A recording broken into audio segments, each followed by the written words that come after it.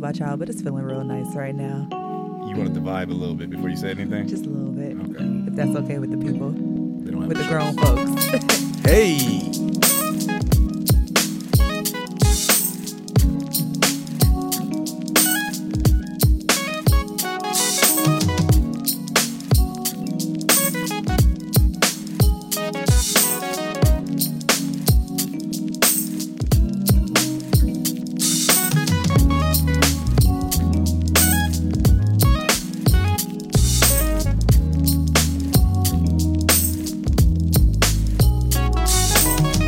Man, that just feels so nice.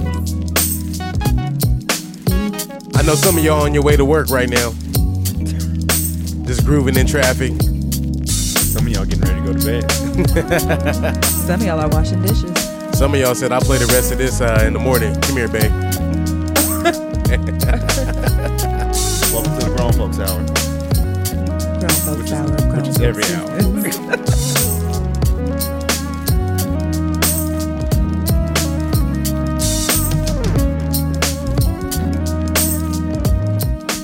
So the song you hear is brought to you by none other than Ronald Alexander. You're going to want to check out his Summer Soul album.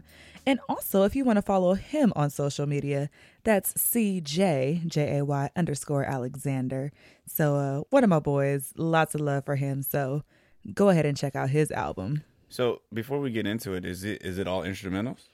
No, he has some lyrics in there too. So he plays the bass, but he's also well versed in multiple instruments. So I've always loved his vibe. I go way back. He used to play for my gospel choir in Michigan. Hey. So we got a couple years up under our belt. So it's good to see him continue to flourish with his music. That's got a nice little vibe too. I like it. Oh no, that was funky. I like that a lot. Yeah. Yeah. So Star, you know what you're famous for, right? Well, I've already given you a CJ social media handle, so let me go ahead and give you ours. You can follow us at Grown Folks Business. That's Grown Folks BIZNESS. And of course, I'm just Chris Starr. It's your boy at normal_ass_Carl with a K. You realize every time you do that different, like sometimes you're just normal ass Carl, and then sometimes your at name on social media. Or sometimes I'm just real. Annoying, real annoying. And this is Big Mouth Cease. So, Wait, one more thing. We almost forgot. what is that? We got this whole little business quest that we're on right now. So we got stickers, we got cards, anything that y'all want. We've been going into local businesses on our own, doing our own little street team type anthem routine, cross promotions, any of those things. Businesses hit us up, find us on our social media, shoot us a DM, all of that. That's very important. Mm-hmm. So, like I was saying, last couple of episodes we've been getting some of the guest content in. So I think we should get straight into that because, as always, we have some really intriguing topics that people want us to talk about. So I'm wondering who's going to go first? Is it what I got or what you got? Star. Let's go with what you got. Okay. So this is my boy Dre. Hey, Dre. He works for Beats. No, he definitely doesn't. Beats by. No, no. So he would definitely appreciate me using his whole name. Is his name really Andre? Well, Because Andre Young, Dr. Dre. no. His name is Andre. Yeah. But we never actually call him that. We either call him Dre or we call him DBC. That was his nickname coming up. Dave and Buster's cut. No, wait, close. No. We used to call him Dre Baby Cuz. Oh, that's right. Yeah. That's right. I do know exactly who you talk about right now. One time he showed up with cornrows, and ever since that day, he was Dre man. Baby Cuz. Yeah. But no. His real name. This is a bad segue. His real name is Andre Rogers, and he actually sells real estate in Inland Empire. And he works in conjunction with his father right now, who's been doing it for a long, long time, and is a really successful real estate agent, or what do they call them now? Agents? Yeah, I think they're agents, right? Yeah. Are they still agents? That's Agents of actually, real estate. Actually, like, so Dre's an agent, and then his father's must be like a broker or something, because he Oh, yeah. Yeah. There are levels to that ish. yeah, he employs other real estate individuals. He's gonna be so mad that I'm butchering this right now. But point is that if you're in the Inland Empire, Dre, call us up and clear it up. there for you go. us. Does Yeah, he have well, like a social media so they can at least ask him Why themselves? you never know people's social medias? well, there's. And he look up in the sky because I ain't even on social media. Hey, wait, I hold need to on. think Ask about you all social that. media. It's So- a cop out. So I think it might be at DBC Dizzy. DIZZY. Yeah. Okay. I think that might be it, and then I'm gonna have to give him his. I actually, I'll hit him up, and then maybe if I'm getting it wrong, I can make my corrections at the end. But point being, he sells real estate in the Inland Empire. Very reputable individual. So if you guys have some housing needs, go look him up. You can find him on social media, and he's all about that. Yo, and shout out to Carl for putting the podcast palace together. We did a really good job. You just gave yourself props. The whole team. I just want y'all Hey, to and I notice. was like, there must be another. I was like, Carl. which Carl? Yeah. oh, with a K. Yeah. He's a stand-up guy. Normal underscore as underscore Carl Yo, with a K. it's funny too. Like, we'll go into the guest content. Okay, I'm so not gonna this- take him down that rabbit hole. So this is Dre. You guys can also talk about materialism in the black community. For example, the Gucci brand. I was at All-Star Weekend and I saw everybody wearing Gucci something. Might have been real, might have been fake. But then regardless, go ahead and looking at their Instagram, they barely have any black models whatsoever. But it seems like that's like the big luxury brand for black people. Especially if you look on like Saturday Night Live and the Migos, that's all they had on was Gucci, I think. So I don't know. You could talk about that too. Yeah. Yo. So he gave me two That questions. gave me chills thinking about that. Okay, well, why is that? Just because I was just watching Rapture on Netflix. And, Okay. and 2 Chainz was on there. And, 2 Chainz is like a connoisseur of just dope shit is what he says. Okay. And he's educated. he is educated. Mad But educated. I feel like he puts on the front. But anyway, I say all that because there was a quick second where bro was like, I don't know if I should put on the Gucci shoes, or he said the Ferragamos. What are Ferragamos? It's a brand. It's a brand. Do they make shoes? Yeah. Yeah. So he said, I don't know if I put on the Gucci or the Ferragamos. And he was like, well, shoot, I put on Gucci because, I put on, I'm trying to get the check. He ain't even got the check yet.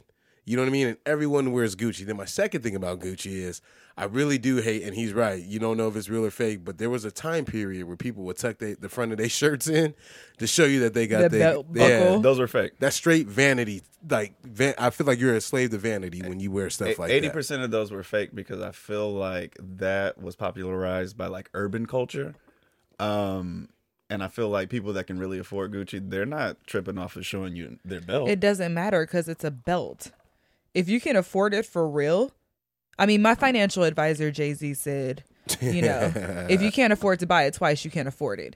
And, to me, that's, if you feel like you have to show things off, you probably can't afford it because it's not regular. Same thing goes with like Bruno Mars. He had that song Versace on the Floor, and people are like, my Versace ain't gonna be on the floor. And I'm like, well, if you can't put your Versace on the floor, you probably shouldn't be buying it. Right. Because it should just be regular clothing by that point.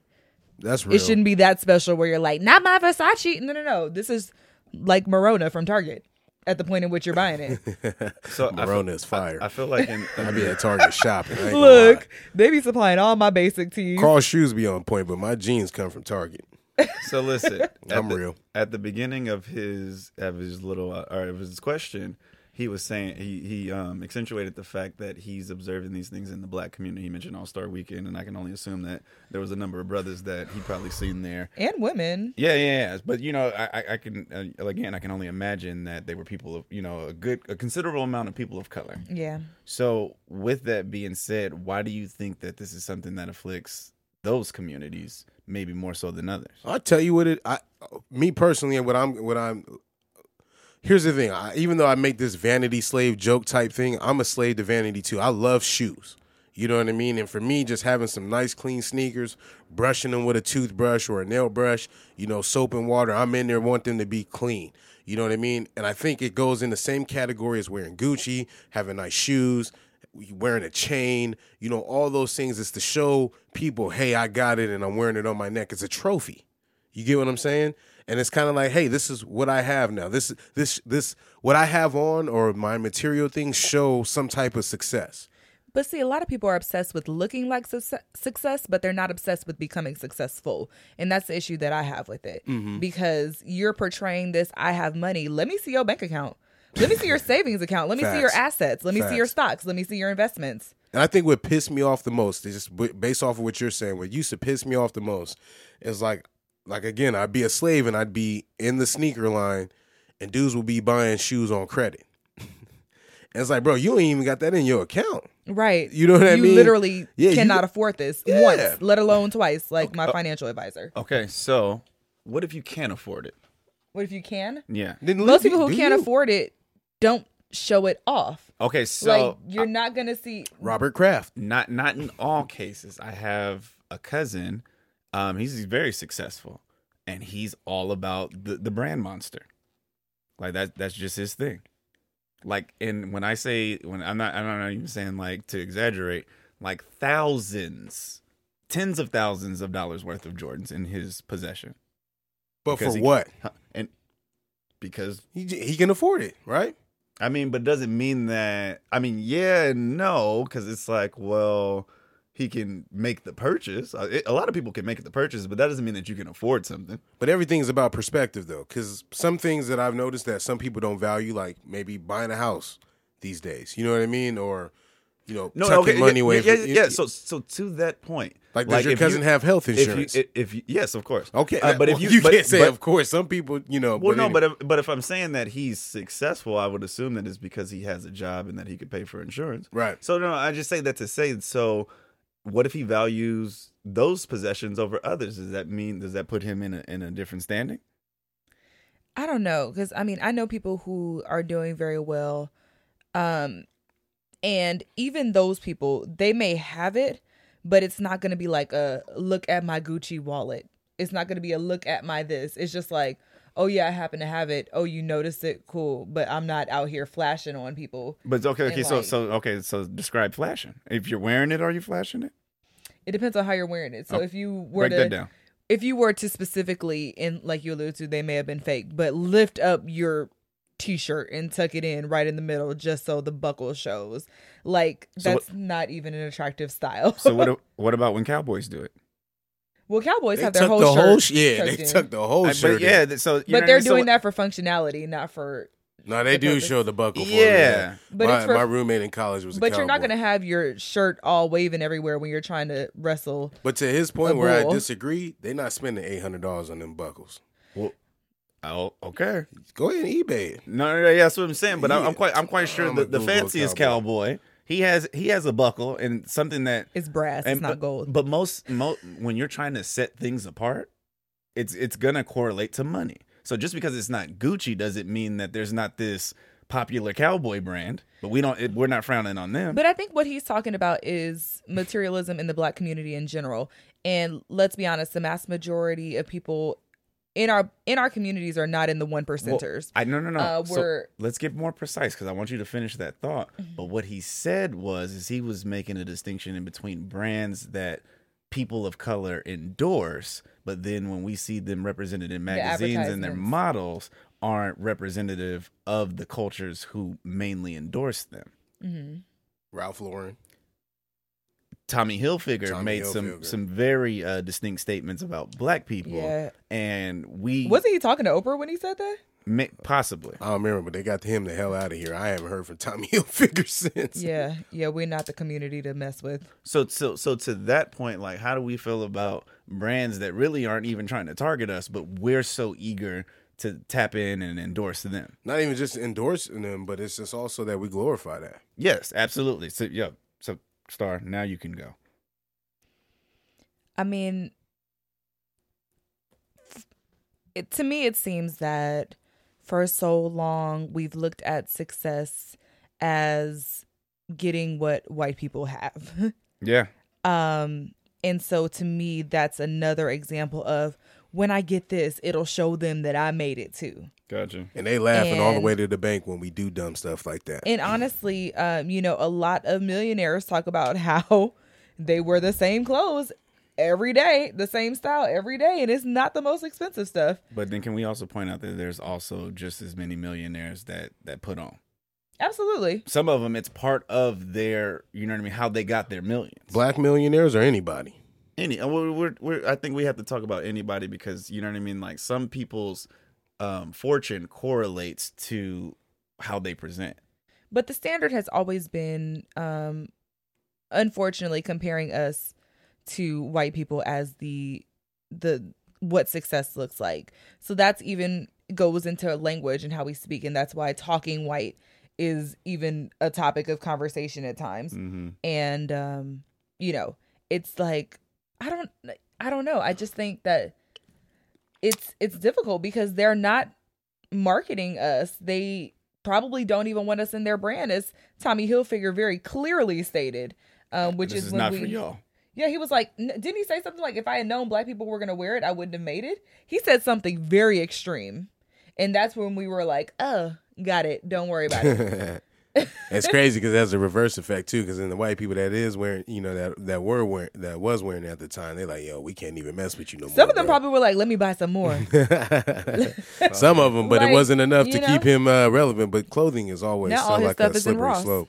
But see, what do you value then in terms of clothing? In general? In clothing, that you would say like, you know what, I glorify this particular, you know. See, I feel like Nike rocks with us, and I wear a lot of Yeah, Nike. they do. I get all kind of advertisement with people who look just like me. Yeah, because I think people are fools if you tuck your. You know, I'm not a Gucci fan. I don't care about Gucci. Well, but I know you're a Supreme type dude. There he goes. He made that up. I feel like we are very, very fortunate to live in the time that we do because that brand monster is now competing with individuality. Mm-hmm. So we're now praising people for being very, very unique. You know what I mean? And I feel like we're moving away from. I mean, and don't get me wrong. There's a very strong reinforcer or a group of reinforcers that tap into brands, and that's their niche, and that's their thing. But I see people more and more these days just really expressing themselves through clothing.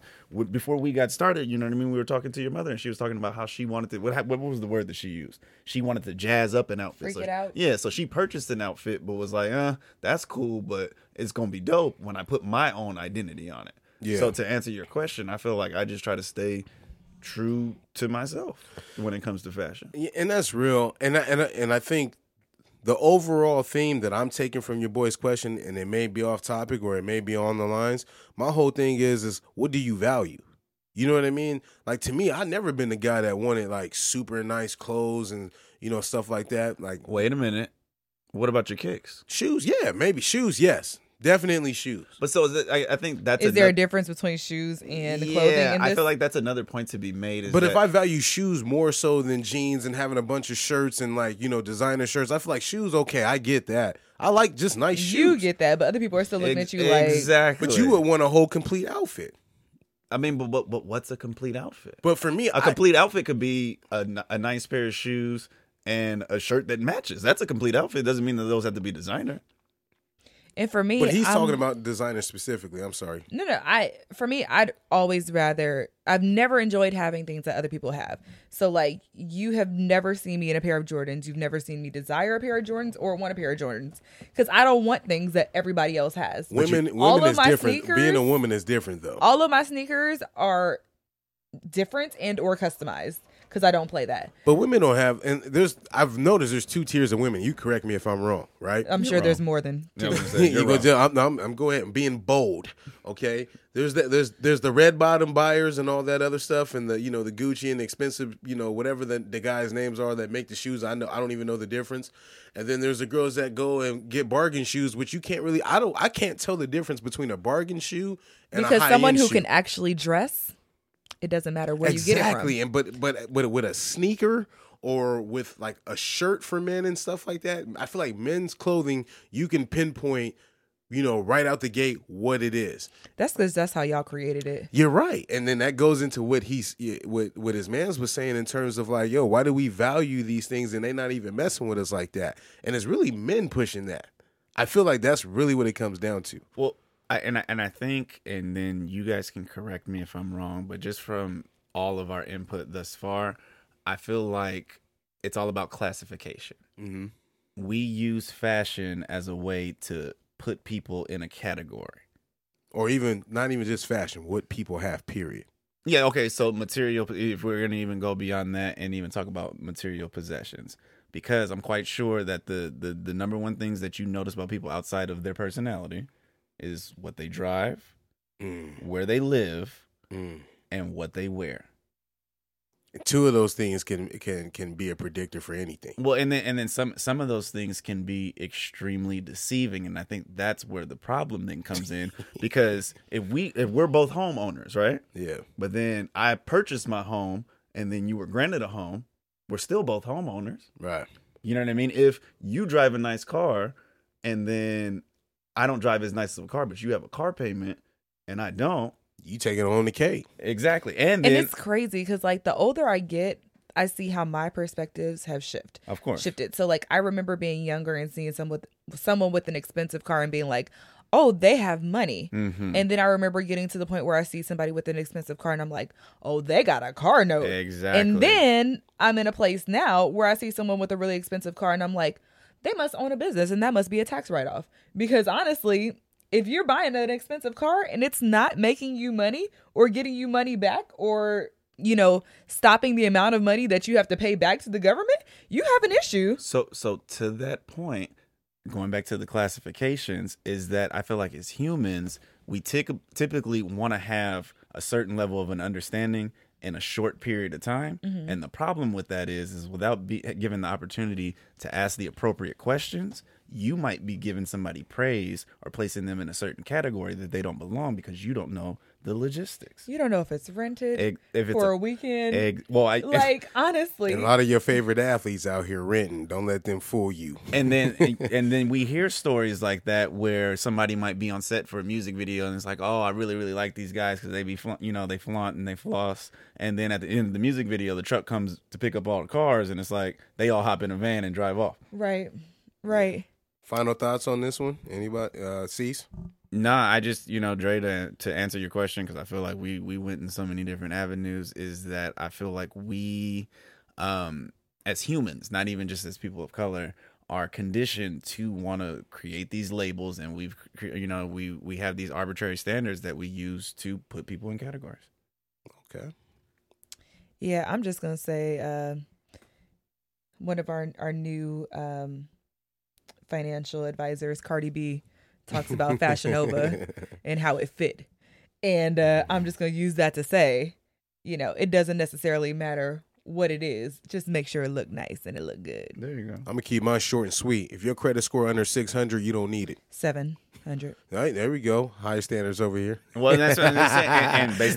And based upon the individual, you might be seeing people make certain decisions with certain circumstances, and then in your mind, it's like, oh, you're good, and in her mind, she's like, nah, you still got a little bit more work to do. Right. So we're trying to again create an understanding about people and their situations and their decisions, right, without really having the avenue to ask the appropriate questions to be able to make that that decision. So what we got? What's the second question? This is from Stars Camp. Stars, this is one of your friends, right? Yeah. Who's this? My girl Janelle LaBelle. LaBelle. She actually posed a question not too long ago when we did the runaround talking about cultural appropriation, and I shouted her out because of the question that she asked.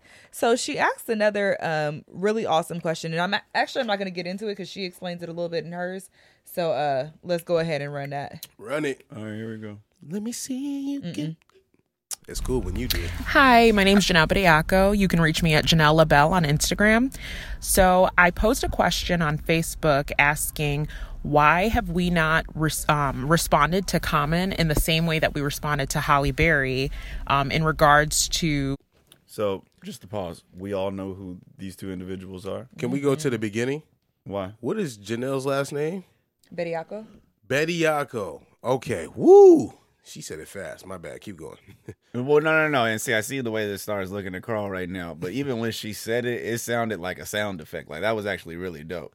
I was like, I want to try a Bediaco. That sound like a drink. I hope I said it correctly too. I'm gonna be embarrassed. If it's not it. I hope. Hey, now You we gotta did- go hey, back. That's over- why 'Cause she you looked at know. me. That's why she looked at me like that, because she's like, shoot, I don't even know. Because you just get used to reading stuff, and you know, Hold on. So we go. Now we gotta go back. Hold on. I'm nervous. Don't be nervous. Sorry for the pullback, y'all, but we need it. Hi, my name's Janelle Bediaco. You can reach me at Janelle Get on my LaBelle on level. Instagram. So I post a question on Facebook asking, why have we not responded to Common in the same way that we responded to Holly Berry? So I'll pause again. Yeah, it's pause master over here. So do we know who Common and Holly Berry are? Yes, we know who Common. Who's Common? He's a rapper from Chicago, And what else does he do? Act. and he gets on every award show and gets. So we're talking about Common. I think she said it fairly quickly, and when I listened to it the first time, you know what? That's true too. Because if we get a young head in here, then anybody younger than I would say 29 wouldn't know who Common is unless they went back and did their research. Okay, so here we go. In regards to the demise of his recent relationship with Angela Rye. I'm sure you guys are familiar with how much Holly Berry's name was dragged through the mud, saying that she was crazy and all these different things. So I just want to know, why do you think we haven't given Common the same disparaging remarks and things like that in regards to his relationships when he's very publicly dated several women and it turned out not to be so successful? So yeah, I'd be interested to hear what you guys all have to say about that, and if there's possibly a double standard. So I feel like when she asked the She's question, trying to get us to fade in here. well, she asked a couple of questions, and so I was like, all right, so are we talking specifically about Common and Holly Berry's situation? Because do you know who Angela Rye is? I don't, but I think And- she was getting to a deeper. No, a you're deeper right. purpose. You're right. And then, do you know which relationship they were talking about with Holly Berry? Because I do remember the Holly Berry's crazy phenomenon that was going on for a while, but I couldn't even with tell. Eric Benet. Okay, She was with a white dude at one point too, I think. but then what denoted that she was going crazy as it pertained to a The relationship? fact that she was a woman and couldn't keep a man. Oh, okay. See, so that's why I asked her to then. Oh, wait a minute. What's they be burning? What's the Hold on. We're So- gonna get to the second she part. wants you to Oh, respond. all right. So there's a second So part. wait, the first part is a woman who can't keep a man. No. So the first part was all of that, and then I asked her to clarify because I wasn't very clear. You can't say all that and then clarify. I want to make sure I narrow it down. Okay, so we'll get back to it, but just listen to the second part. 'Cause Okay. she says it a Because little Cease asked her to provide a little more In-depth background context of about what it. she was because saying. if you were like me and you didn't know about either person's relationships, you were kind of lost as to what type of input that you could provide to this conversation. So just check us out. Got it.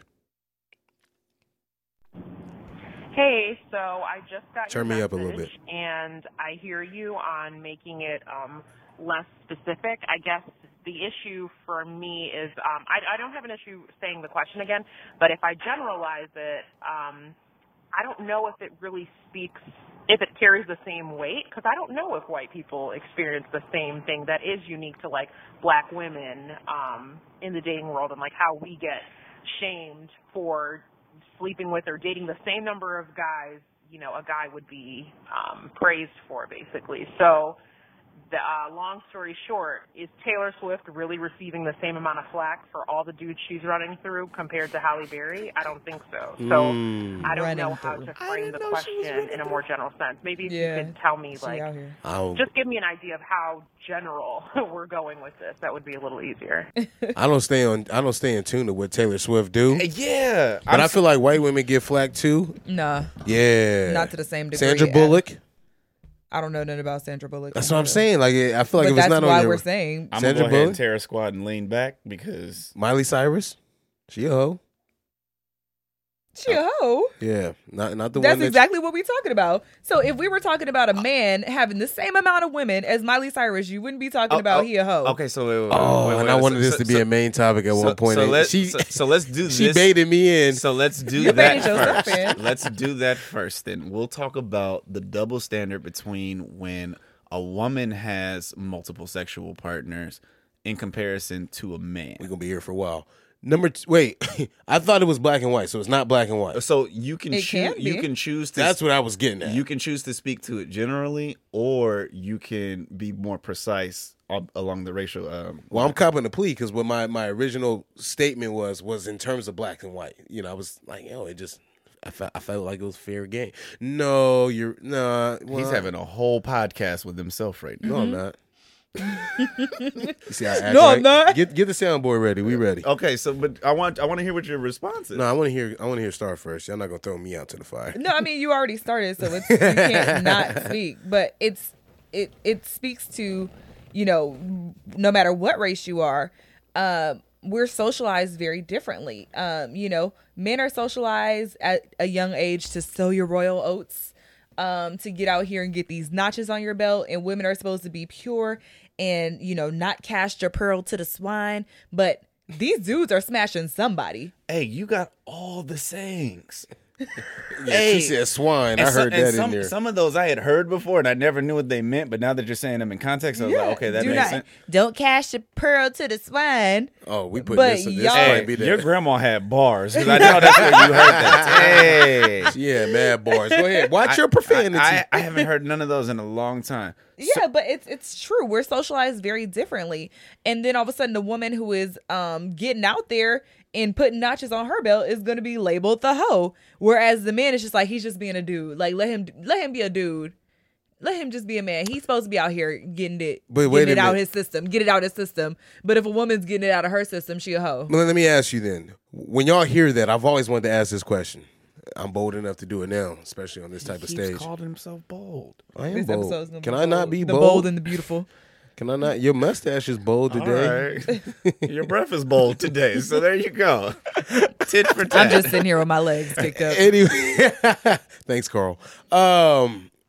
So my question is for that, right? Is who's saying that to women? Is it other women or is it men? That's a good question. Both. Y'all be the main ones talking about we don't want nobody, who been around the block. If she's had too many men, we don't want her. She's not good. If Y'all she don't got- want us either, Nobody, like that. nobody want a car with too many miles on Wait, it. but I'm gonna tell you something because there's a triple standard then, because I've heard girls give their friends props for going out there and getting it, and then but then in a different situation calling other girls hoes because of the relation that it might have to them. Like if it's a girl trying to like mess with your man, she's a hoe. But if it's one of your friends and she just got out of a relationship and she's trying to, live a little bit, she's just having fun. So I feel like it goes both ways. And then for men, I know that when you know what I mean, like when you with the action, you kind of want a girl that's ready. Definition. I'm definition guy. Define hoe. You said it. Yeah, you Me- can find it. Personally, for me, my definition for a hoe is somebody who seeks another person just for personal gain only. If there's no emotional, Is it? I asked you for the definition. I'm asking a question. Have you been a hoe before? For personal gain Yeah. only? No, and I'm gonna tell you why. Is personal gain including Only? sexual I gain? wish y'all could see my face. You've never been based upon that definition. You've never been a Don't hoe. come in here with background information that you don't know 100% No. details. He's I'm saying No, based off I'm- of what you said just now. Yeah. Based off of Based your off the definition. definition. I'll give you the. I don't know anything about this. you. I'll give you the. Well, okay. We're wait not a even minute. friends like that. We can go, we not. That's not a whole statement though. No, I'm again. He's asking if, based on the definition that you just Have gave, have you you ever ever been a hoe? Would you have been classified as a hoe Yeah. based on your definition? If you're giving, okay, I'm giving him. I'll make it more Smashing concrete. for personal gain. Have you ever smashed for personal gain only? Like if you just out Yes here, or no? If you out Carl, here, if I'm answer out here the offering question. sausages, you know what I mean, for person, like, hey, here's my payment for what you're about to do for me So later you're on. saying that That's whole it's tendency. connected Alright, sorry, to so- financial only? So when you say personal gain, No, you're only personal gain, not financial. It could be anything. So it could be sexual a career, It gratification. could be a career move. sexual gratification. If I'm offering you, right? If I'm offering you comfort, time, sex, whatever you want it to be, for something else in return later on, that's a whole tendency. But isn't that all any expression of anything is? No, there's a such thing as a good gesture, yes, but a good gesture don't mean I'm offering you penis. I'm just gonna be real. But I'm saying if I'm in a relationship with somebody and I'm smashing the dude I'm in a relationship with, are we not both getting something out of that exchange? Exactly. Both getting something in exchange. Yes, if you both are winning from that, yes, I But get I think that. both people are winning from the situation you just gave. Yeah, define a hoe then. What does hoe mean to you? I don't believe there's such a thing. Oh, all right, copper. Please. Get out here. I ain't mad. Cease, you gonna be bold? What's a hoe? I just think it's a term we created to put people down. Yeah. Probably people who we're envious of in some way. I feel or like I feel like you got to draw a line in the sand at some point. I feel like it's a term that we use to put people down without, like, you know, like we're pointing the finger without looking at the three that are pointing back at yourself. Because I feel like anything that you can call somebody a hoe for, unless you've lived a very like rigid life, the definition could apply to you too. Okay, let's get back on topic to what she was asking then specifically. Then, well, no, I think that was kind of to that point. It was leaning to that. Is there a double standard as it pertains? But to we're men and answering women? for the people, not personally for ourselves. And I feel like, you know, You guys, I'm sorry. I had to look it up on Urban Dictionary. well, let's hear it. Let's hear it. What does Urban Dictionary say? It's probably right up Carl's alley. So there are 4 Pause. definitions. Hoe. Number 1, a skank. Yeah, that's. But then you would Number think, 2. what's a skank? Yeah. A woman that is too loose in the booty. Number 3. Watch your profanity. I want a person, but I'm so engaged with what she's getting ready to say. Number 3, a woman or man that will smash anything with 2 legs. Number 4, a promiscuous person, a slut. A promiscuous person. So, but then I think 2 of those definitions is like, okay, well, what's a skank? Too loose in the booty. Yeah, and what's promiscuous? So, at what point would you say then a man isn't right for you? Then, if being promiscuous and all that other stuff for fake, well, you're not going to define hoe for me. So then I'm trying to get you to. So okay, wait. I just don't understand the If question. a man's prowess is too much for you, I feel like that's hoe. Never too much, never too much. And then if never mind. But then No, I'm just kidding. I don't really understand the question. So maybe I can pose a different question. Okay. So based upon what Janelle brought up, what is the double standard? In my opinion, the double standard lies in the fact that if I'll use myself as an example, being 30 Okay. and not being married, engaged in a solid relationship, and surprisingly not having any kids added to this mix, which is a surprise to me. But those 4 things make people say, oh, you must be crazy. Why don't you have a man? I do say ain't stuff nobody like that. single. You're right. This old and you look that cute and yada yada yada. Why you single? What's wrong with you? Okay. I don't hear anyone my age walking around with a penis being asked those same questions for being 30 and single. Nobody's coming up to him, brother, what's wrong with you? Now, It'll be like, oh, you just haven't found her yet. Listen, you'll find her. Listen. So I'm going to play devil's advocate then. Play it. Do you think it has anything to do with the fact that based upon based upon the respective requirements to reproduce, that men can have the luxury of waiting longer to make certain decisions based upon the fact that they don't have to have kids within a certain age range? No, because studies are showing that because women are pursuing greater careers now, Okay. that we're putting off childbearing until much later. No, on average. But you So- don't have and they're much later to actually- go by. though. Exactly. So You only you got could, to you, about you 30. could, But I'm Nine. talking about a 30 versus 30. So Oh, okay. Well, you no. narrowed it Again, down. no. But then the range, just because you're that age at that point, the range doesn't change. So that means that at 30, you have less time than the average man does. if I want to reproduce. Yes. Exactly. So I'm just asking if you feel like it has anything to do with why some people might feel that. I think historically, yes, because historically women were married off at like 18, 19, 20, 21 and already on kid number 5 by 26. We was living shorter then. We were living shorter then. Women were typically homemakers Okay. and child bearers as a career. Turn that up. Hold up. Go ahead. We were typically homemakers and child bearers as our career, not actually pursuing things like becoming doctors, lawyers. We weren't doing these things where we had to pursue an education, and we're choosing to put these things on the back burner. So I think that there is a shift in culture for sure, because, even when people talk about divorcing back in the day, they'll be like, back then they didn't throw away a light because it didn't light no more. They'd fix it.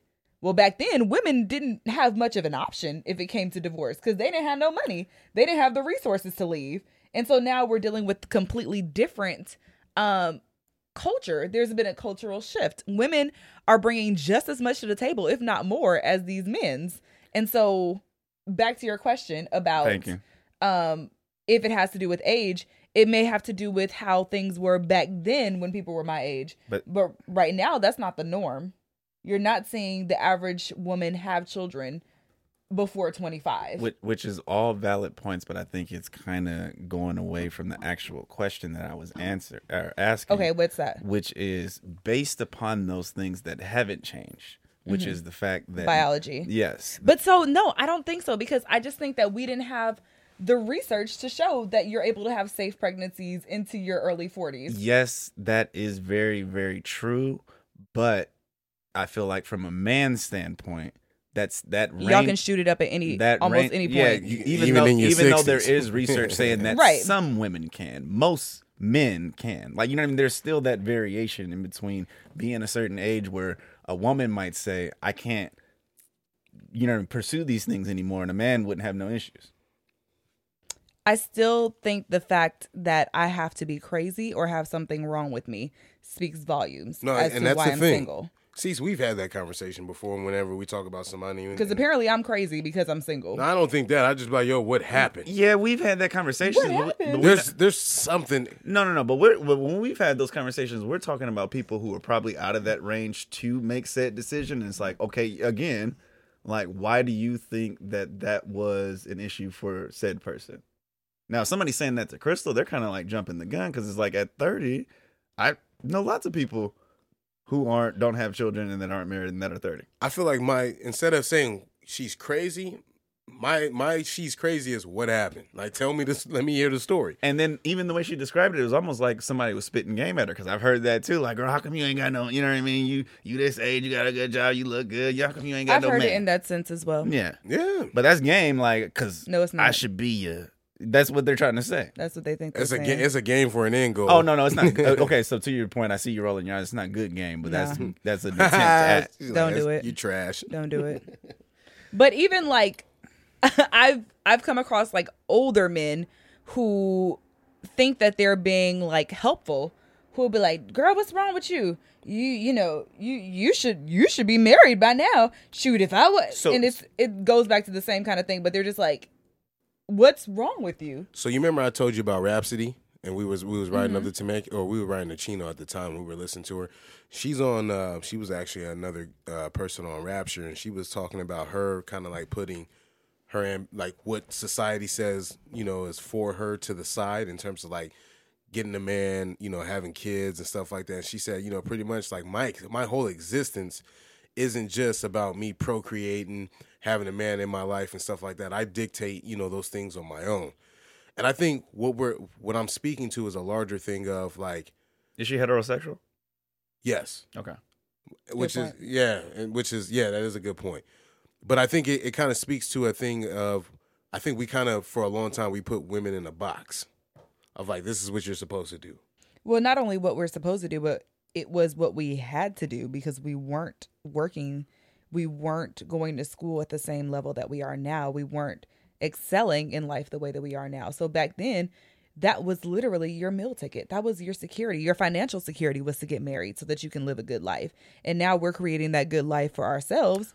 And it's not the same. It's not the same need up front. So do you feel like there's more of an abundance of women being labeled as hoes is because we've had this traditional sense of what a woman's role was and what she was supposed to do, and now that women are becoming more independent, they're able to take on some of the more what have been considered male-driven characteristics, and then from that, men have now they need a descriptor for that. You know what I mean? Is that what we're dealing with now? I mean, I feel like at one point when women were described as hoes, it was literally because, like, they were sleeping with somebody's husband, or doing it for financial gain, for sure.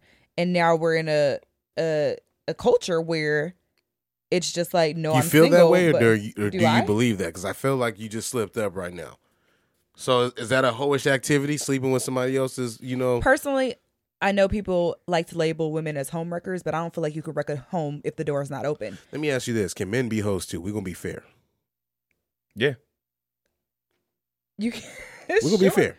I mean, because I want to be fair first before I start like, oh, women only. Like, I feel like to be a hoe, that's a characteristic. I've been called a hoe recently. Dogs could be hoes. You know what I mean? Like, it's not one of those things that's could be hoes. Well, I'm just saying that to like, I know that's like very far fetched, no pun intended.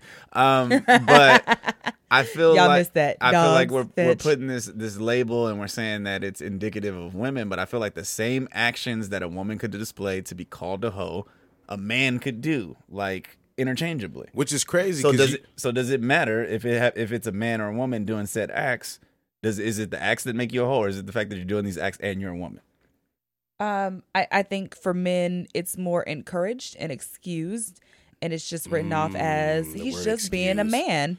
He's just being a man. He got to get it out of his system. He has to get it out of his system. Let him get it out before he settle down. Like, let him get it out. And women, we're supposed to be wearing chastity belts until, you know, Robin Hood calls Maid Marian and they have to call the locksmith. Your dad got a chastity belt in his queue on Amazon. He was like, "Nah, she been getting too provocative lately."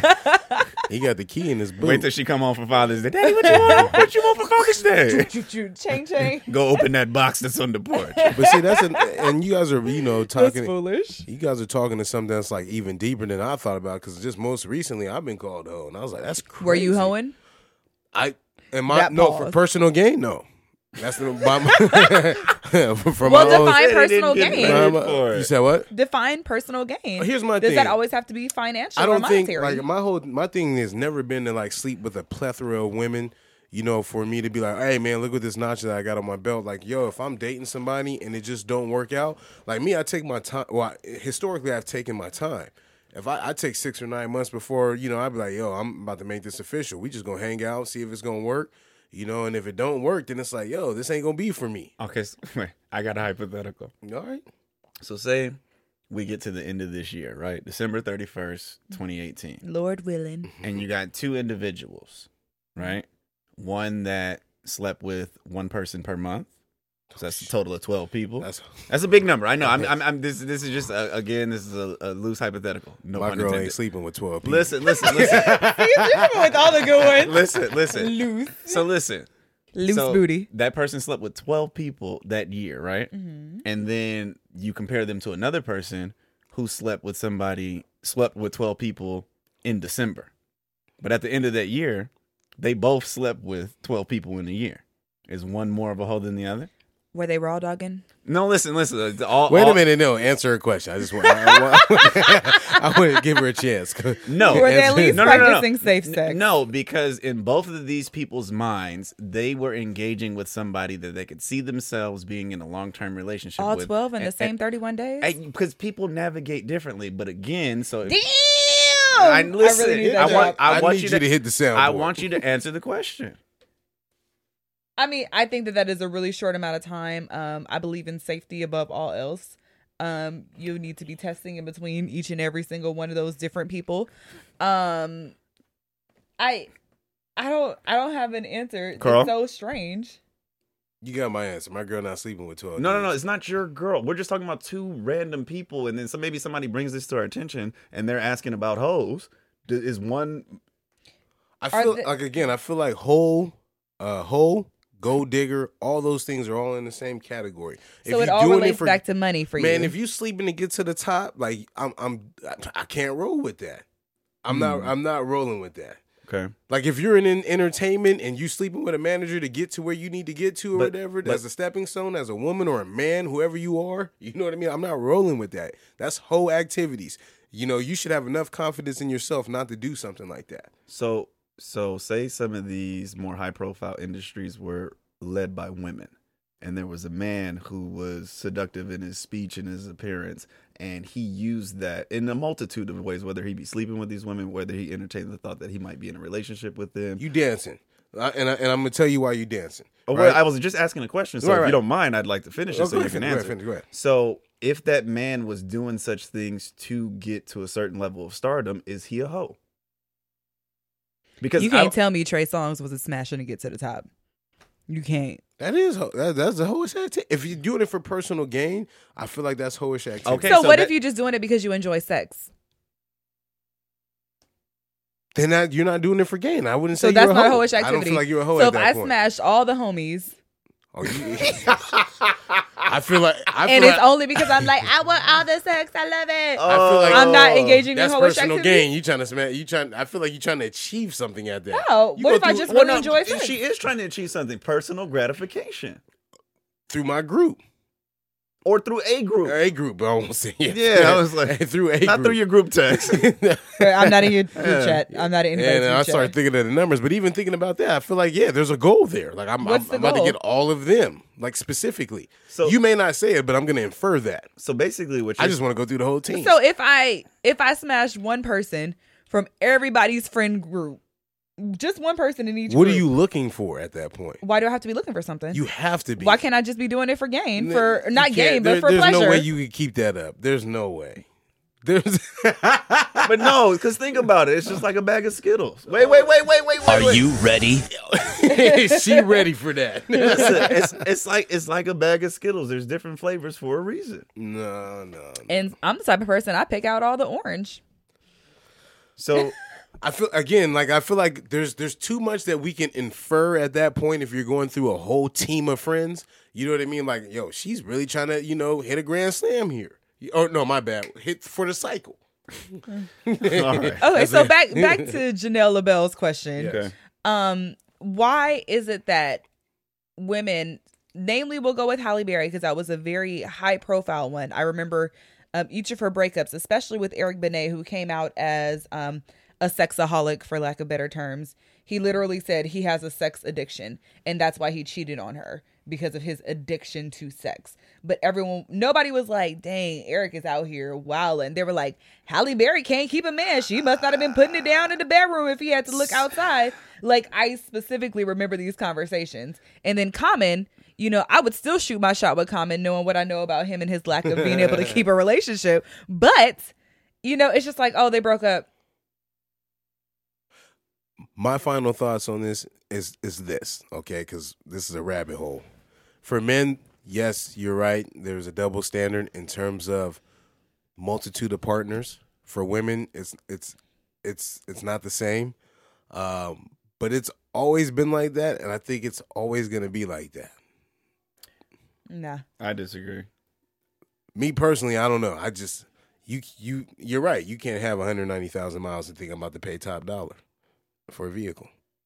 And maybe But then we do know that some of them are being wifed up. But listen, I feel like it goes both ways.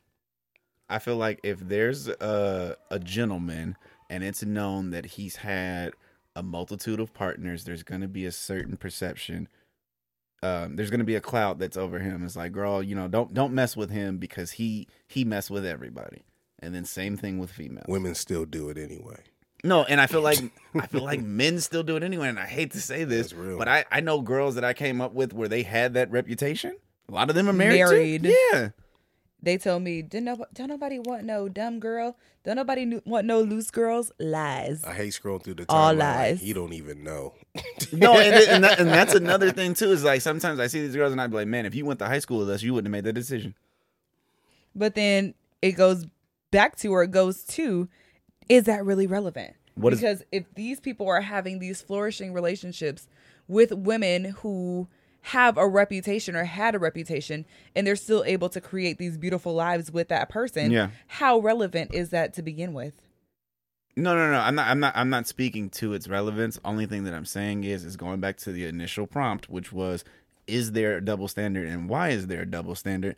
I don't feel like there is that much of a double standard. Now I feel like in every situation, it takes on its specific nuances, but I think in a general sense, I feel like if you hoeing, regardless if you a man or if you a woman, that's the cloud that is going to be cast over you, and then it's going to manifest itself in people having a certain perception of you. And I feel like, and to your point, I feel like in some instances, some females, for a man that's like, being promiscuous, I don't care. Because of whatever she got going on. You know what I mean? Maybe she's... I know Cardi B did say, when Offset was accused of cheating on her, she was like, well, I don't know what I've done. Okay. And I was like, whoop. And going back to your point The about end. things being a certain way in a traditional sense, and then things progressing to to today's times, and then it being like a little bit different, is I feel like we glorify hoeing to a certain extent now, more so than I've seen ever. I don't say that we glorify hoeing. We glorify the acts that would have been considered hoish. It's not that. It's the cultural shift of women being able to own their sexuality when for so long we have had to conceal it and act like we were not sexual creatures. Well, I feel like that's the same thing. Is that what we're really doing is saying that if somebody wants to take pride in being sexual, that they're hoish. And now it's like, no, they're just not, human. Exactly. And maybe that's what they choose to explore. Just because you read a lot of books, that don't make you a nerd.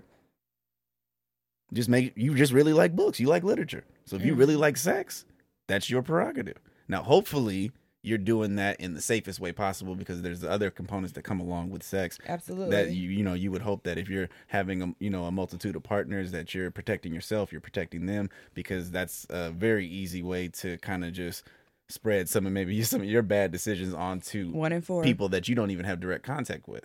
So that is definitely a thing. But I feel like now, as of today, some of the things that would be deemed as hoish are people reclaiming their sexuality.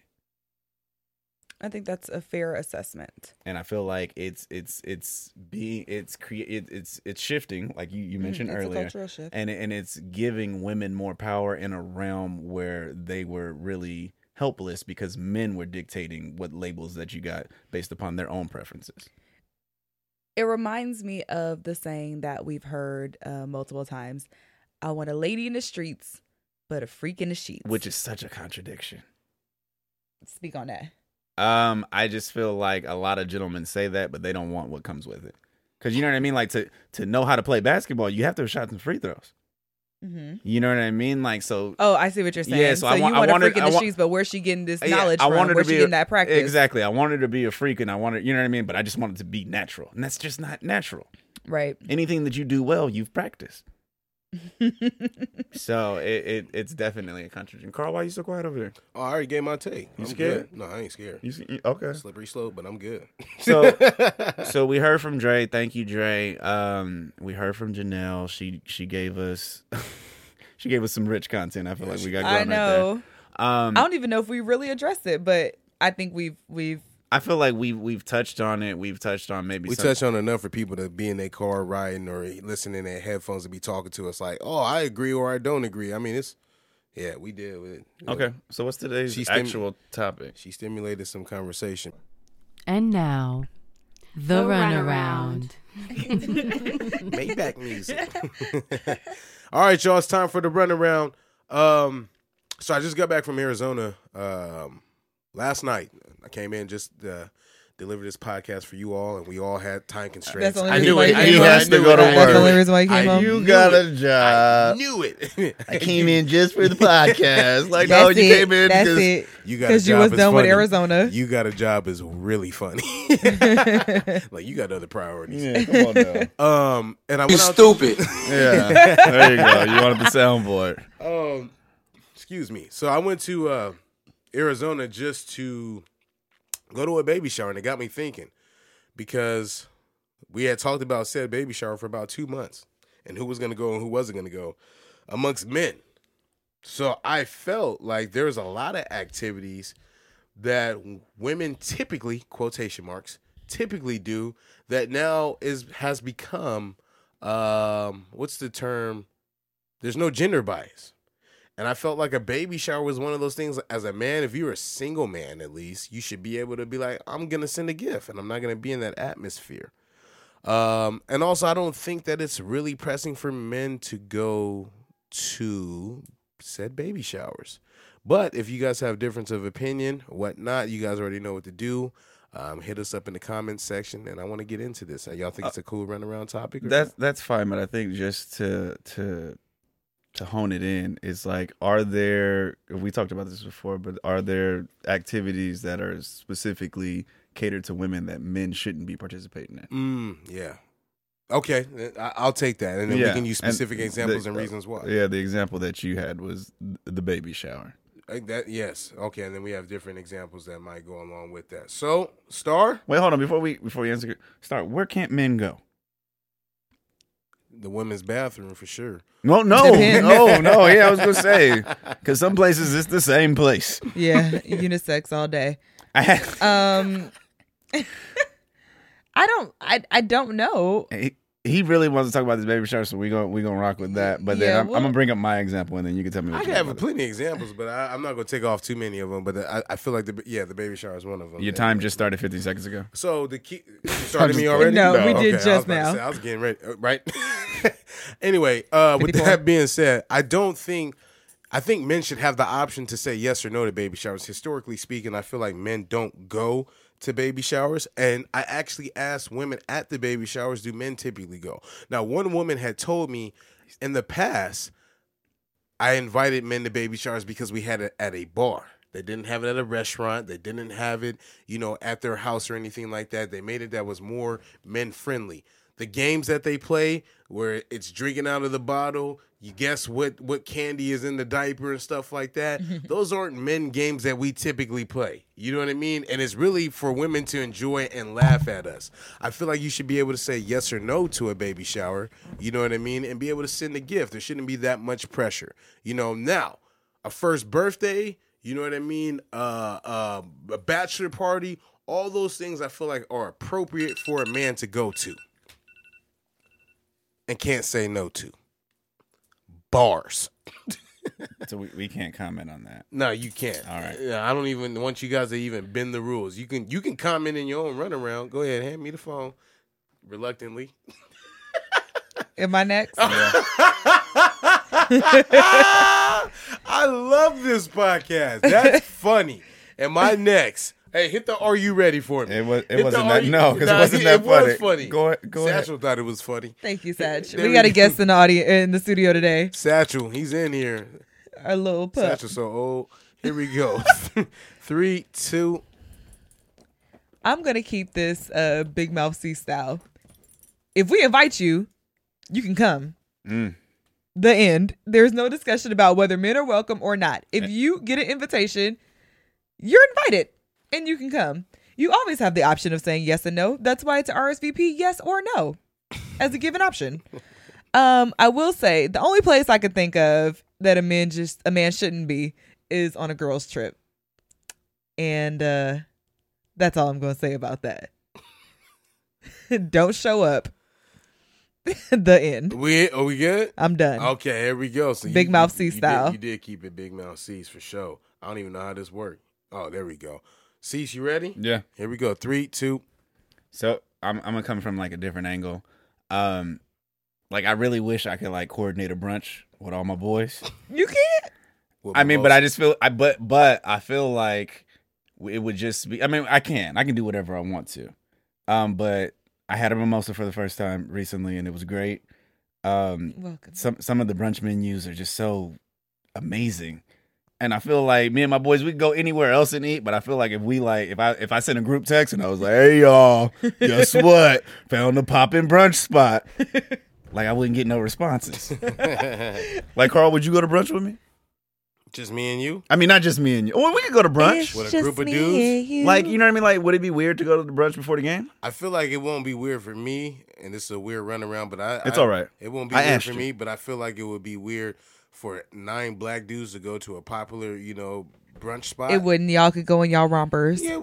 All right, so look, your rompums. I'm done answering. Hey, she just solidified it. No, we can't go to brunch because somebody's gonna suggest a romper. Y'all could wear. I think both of y'all could pull off rompums. Honestly, I'm gonna take y'all shopping. We're gonna do it. I'm gonna actually post a poll. Don't try to get I'm gonna post a poll. If y'all think that we can get the boys in rompums, we gonna do it. We're not going in rompers. Apparently, we're not. I'm gonna go to brunch by myself. I'll go to brunch. Brunch is lit. I'm going to brunch in disguise. Where are we going? I'm wearing one of them wigs that Don said. It just depends on where we're going to. 9 brothers. It don't even have to be brothers. Oh, I'm not invited, so women can't show up to y'all brunch. No, but that was the point. Like, if we bring women, then it looks a little bit more acceptable. But could me and my boys go to brunch? Y'all hungry? Y'all like breakfast? I feel like we could, but I feel like if I order a mimosa, though, that's what makes it weird because I feel like I need a beer. See, or something and it's like all these preconceived notions. 9 dudes with mimosas. Beer at brunch. Pressed. When did a beverage and an outing to go eat, then have to like challenge your masculinity? These are the questions because Yeah. I don't know. There are tons. I'll of... give you a good reason. Sure. There was a holiday that just passed. I won't say which one specifically, but we all went out to eat, and they had a mimosa or they had a whiskey something that looked like orange juice too. And I was like, "Yo, I'm at a breakfast place, but I feel like I have to have a whiskey," and I took the whiskey. Okay, fair enough. Yeah, You conformed. Yeah, and if they didn't have whiskey, he would have drank that mimosa. I Yeah, he probably would've. would have to keep it a buck. And he with would have you. been Alcohol happier. at 11 a.m. Because champagne in general is it's known to be a celebratory drink. So the fact that you just threw some orange juice in there and made it a breakfast drink, come on now. Drop us a comment. Let us know what you think. We're not going to debate this. I appreciate y'all listening to the Run Run around. Around. I will say it with enthusiasm. Main topic. Yo, I got pulled over earlier this week. Oh, this. Okay, go ahead. Yeah. I got pulled over earlier this week. It has nothing to do with necessarily the actual well, I got pulled over because you know the little tags they put your registration tags. Mine's wasn't on there. Someone stole it off of there, and that's and I told you about this, Star. Most people razor blade theirs. You're supposed to. I razor blade on one of my cars. I didn't do it on the other one, so you know now I had to deal with that. But I know they only did that in the hood. But go ahead. Yeah, and dude. So the officer pulls me over or whatever. You know, it's another day for me. So I pull off in a residential neighborhood, and I realized that when he was walking up, he had his left hand over the top of his holster. And then he said license and registration. I'm fumbling, looking for everything. I remember I took my registration out just for tax purposes, trying to figure out what I was going to do. Then the next question while he's watching me fumble, he was like, "Well, is this car yours?" I'm like, bro, chill. You got to wait a second. You know, I'm going to get you everything that you need. Now, I don't want to say the story and be like, oh, you know, the dude was a complete a-hole or nothing like that. Dude was actually cool, you know, once I gave him everything that I needed. But it's just crazy to me, you know, maybe it's protocol. I don't know. But, you know, me looking in my left window, it's like, yo, like, okay, he's coming up and he's got his hand over the top of his holster for what? It's broad daylight. It's 7 o'clock in the morning. Most gang members I know, they don't wake up until 11, you know? And so it just takes me back on, like, protocols in terms of, like, what do you do when you get pulled over? Just as, not even just an African-American male, that is a big thing, you know, but just as a minority in general, because I feel like all minorities are racially profiled. And with that being said, I didn't even move my hands from the steering wheel until he asked me specifically for my license and registration. That's something that my mom's has always taught me. She used to tell me, you get pulled over, you know, and they want to search you, get butt naked. You know what I mean? And I would laugh, but until it actually happened to me, you know what I mean? It was like, okay, I know what she's saying now. It's not funny anymore. So, main topic, I mean, any of you guys' thoughts in terms of, you know, our police, how they doing? How we're doing, you know, in this society in terms of even police shootings. We could take it there too. Cops think we dumb. I'm gonna just tell you that straight off the bat. Elaborate. Because cops be doing some stuff sometimes. It's just crazy, and I don't know if it's like always, and I don't feel like it's always the same reason. You know what I mean? Like, I know sometimes I've been in situations and I've been racially profiled. Mm-hmm. I've been in neighborhoods. Give us an example. Me. Okay, so there's like two sides to this because I used to do a lot of, you know, stuff. Like, I used to be in the wrong a lot. Mm-hmm. You know what I mean? And so it would always be this conflict because if a cop pulls you over and you know you're in the wrong in some degree, but they don't know that. Are they still profiling you? Hey, so this reminds me when listen, I'm gonna give you an example.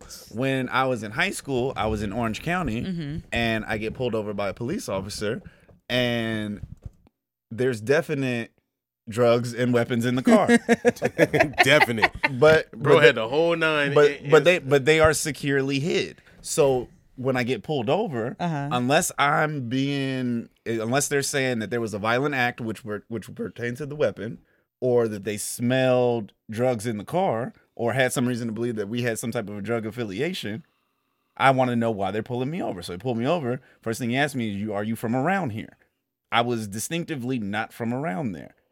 He goes, "Do you mind if we search the car?" My first question was, well, why do you need to search the car? You need probable cause. Listen. And so do you have a warrant? His explanation was, if you're not doing anything wrong, you shouldn't be worried about it. Now, I was pretty savvy back in the day, so I knew. So you weren't naive, huh? You weren't naive. Well, no. I knew what I had in the car. He'd never find. Okay. You know what I mean? So I get out of the car. They tell us we got to go sit on the curb. And why'd you get out the car though? Because I knew I wasn't going to get in any trouble, and they're going to look like clowns. And for people that are listening, I want them to know this specifically, and that's cool that you did that, but you don't have to get out your car unless they have probable cause. I know that I don't have to get out of the car, but I also know that I've had experiences, whether they be personally or vicariously, where cops will do what they want, and then they'll put you in a situation where you're forced to react. And then they're forced to react. Thank God for the body cam. And I didn't. Well, no. This was. It don't even be working half the time. Years ago, before that was even a thing. So then, when they asked me to sit on the curb, they say, "Well, for your safety and my safety," and this will forever be the funniest thing a cop ever said to me is, "For your safety and my safety, can we put the handcuffs on you?" So I'm now displayed with my friend sitting on a curb in handcuffs. And for every car that drives by, I've just committed a crime. But in reality, the reason I got pulled over, because I asked one more time when they let us back in the car, they said, "Oh, your license plate light was out." So that warranted me sitting on the curb and getting my car in searched. handcuffs. And I only tell the story. And you searching my vehicle. Yeah, and I only tell the story in totality because I don't want to be naive to the fact that I know sometimes people get pulled over for a valid reason. Yeah. But it's the extension of that, what happens thereafter, that is very, very troubling. So story number one, story number two, and then I'll pose this as a question as well to you two, is what is the typical protocol when you get pulled over by a police officer? And I'll tell you what's happened to me every single time. So I'm going to let you go first. So I've only been pulled over a handful of times. God is faithful. Less than 2? Probably right at 2. Okay. Maybe 3. Maybe 3. And I was taught growing up, when you're pulled over, keep your hands on the steering wheel. Facts. Mm-hmm. Narrate every move that you're making. Mm-hmm. Whether it's I'm a little warm, I'm going to let down the passenger window if that's okay. Or I need to go in my glove compartment. May I reach over and open it? Mm-hmm. And so literally narrating, and excessively to a point where it's embarrassing and it feels a little inhumane. And I remember being in college and I took a course called I Too Sing America. Professor Charles Bailing was teaching it. And I remember talking to my friends my classmates about being taught how to interact with cops. And mind you, I was one of maybe 3 Black and people mixed with Black in that class. So it was about 3 of us. Yeah, it was about 3 of us. And the rest of the class was white. And other people were in shock that we were raised knowing how to interact with the police. And that's what bothers me. They were in shock because it was just like, they were like, yeah, when I get pulled over, I talk back. I say, whatever I need to say. And I'm like, oh no, yes, sir, no, sir, yes, ma'am, no, ma'am. And it's literally a form of survival. And we ask questions too. Yeah. Because I asked, and you're right, and I don't mean to cut you off real quick. Because when bro pulled me over, real quick. When he pulled me over and he told me about, said, plate thing missing, I said, is it okay if I get out my car to look at it? To observe it myself. I wouldn't ask no other grown man for permission to do anything. Especially with your property. Exactly. I'm sorry, but keep going. No, you're right. And then I recall a time where I used to go home with my roommate, Bridget. Mm-hmm. I think I told you guys. Did I tell you this story already? You told us about Bridget, about being pulled over? Okay. Oh, no, we were talking about Thanksgiving back then. So Bridget is white, though. Yes. So no, she wasn't ready. I feel like that's gonna be the theme of this story. So we were driving back from Chicago to Michigan, and it was a blizzard, like a real snowstorm. And at this point, I had my hair blow dried out, like in a really big afro. And why is that significant? Because I'm Black, and my hair is very different from any other race. My roommate was driving. Bridget is a white woman. I wholeheartedly believe that the cops thought that I was a Black man in her passenger seat and not a Black woman. Because you have to remember, that's what she was getting. You have to remember that this was before the Black natural hair movement for Black women. Yeah, afros. You just have came to remember, back in the last 3 or 4 I was years. doing this in college, and so we're talking about 2006 maybe when perms were still the norm. So I wholeheartedly believed that they thought that I was a black man. So they pulled us over, and the guy tells us, you were going 80 miles per hour. And we were like in a snowstorm. Like, we would literally be dead if that were the case, because the roads are too icy. But in that situation, I felt like she was able to experience being pulled over for no reason. And then to go even further, the cop had already began writing the ticket before he got to our car. The speeding ticket? Yes. Interesting. So it couldn't even be taken back because, once they write it, it's a wrap. Yeah. So it was already written out before he had even come to us and spoken with us, which to me speaks volumes. So I guess I say all that to say that our experiences have always been very different dealing with law enforcement, and these people who were supposed to be in places to keep us safe and protect us have actually been a source of our terror for a very long time. But then what about the flip side of it? Because I feel like it's not fair for us to have this portrayal of never being able to call on this governing force for the purposes that they're supposed to serve. So have you had the opposite experience where... Well, I have police officers in my family who give me the lowdown. When you deal with cops, this is what you do, because you can't trust the people in my force. Like, they've said that, and they were on the inside. And, it's just like, it's a very real thing for Black people. And it's not to say that, I hate that we even have to justify it or say anything. It's not to say that all cops are bad, but the ones who are bad are really out here killing people. Like, there are so many Black people who have died at the hands of police officers unjustly. What about you, Carl? Have you had... So I know what you're getting at. There's a gentleman that listens to our podcast. Shout out to my man, Matt. We went to high school together. He actually listens to all of our podcasts, and he sends me a DM and be like, hey, man, I love this episode. Hey, Man, he needs to add it to the... With the tattoos? Hey, he's super cool, too. Yeah, that's my guy. Yeah, because he speaks to me because Shout of out you to all Matt the and time. Elena. They just had a baby within the last 6-7 months, Can too. he post that on our full page, not in the DM? Yeah, I got you. I got what you were saying there, too. That's for the baby. I'm going to get matter of fact, I think when we drop this, we can at least, post a photo of a few of our people that we know that are serving. Because I love our police. That answers your question. Well, I'm not going to post because That I wasn't just my gave question. some... What was your question then? So I know that it's probably easy for us to pinpoint these incidents where we've had interactions with the police and they may not have been as favorable as we would have liked. But then have you ever had an instance where you were surprised because you got a break? I felt like this last one, I didn't want y'all to misunderstand the tone of what I had with this last encounter. Oh, no, Star went all the way in on No, I've had bad ones too. Just like how you've had a bad one, I've been on the curb. You know what I mean? Matter of fact, we'll go ahead. Short story with this. It was Christmas. I just got back from being in Fresno. I come home or whatever. My man Alex, who was, who called in the last time that was talking about D-Riders and all that other stuff on that one episode. Yo. And I told you, Alex kind of identifies as being, he identifies as being Black. We get pulled over. I mean, he's got the King Kong in the trunk, meaning he's got bass in the trunk. We blasting music and stuff like that. And we was in the wrong. Like you said, we were in the wrong. We had a handicap sticker. We didn't want to deal with Fashion Valley's traffic. Oh, come on. And they pulled us over for the handicap sticker. It wasn't his. It was another dude in the car that had it. Yeah. And from my understanding of the law, having a handicap sticker is a misdemeanor, right? He got the handicap sticker from another girl a girl that he was talking to. Okay. And so they called the owner of the handicap sticker, which is probably her grandmother or somebody. Because it becomes a felony if you stole it from and she didn't know that her daughter had or her granddaughter had taken it from her. Because that's now like a hate crime on a disabled person. Exactly. So, but before they pulled us over, they searched the whole vehicle, had us out in Fashion Valley on the curbs, talking about, all right, searching us on the hood of the car. And I hate to say this, but white folks is driving by looking at us like, yo. Of course, what did they steal? Yeah, like just, and that was the first, and I was like, yo, the sun was still out. It was 6:30.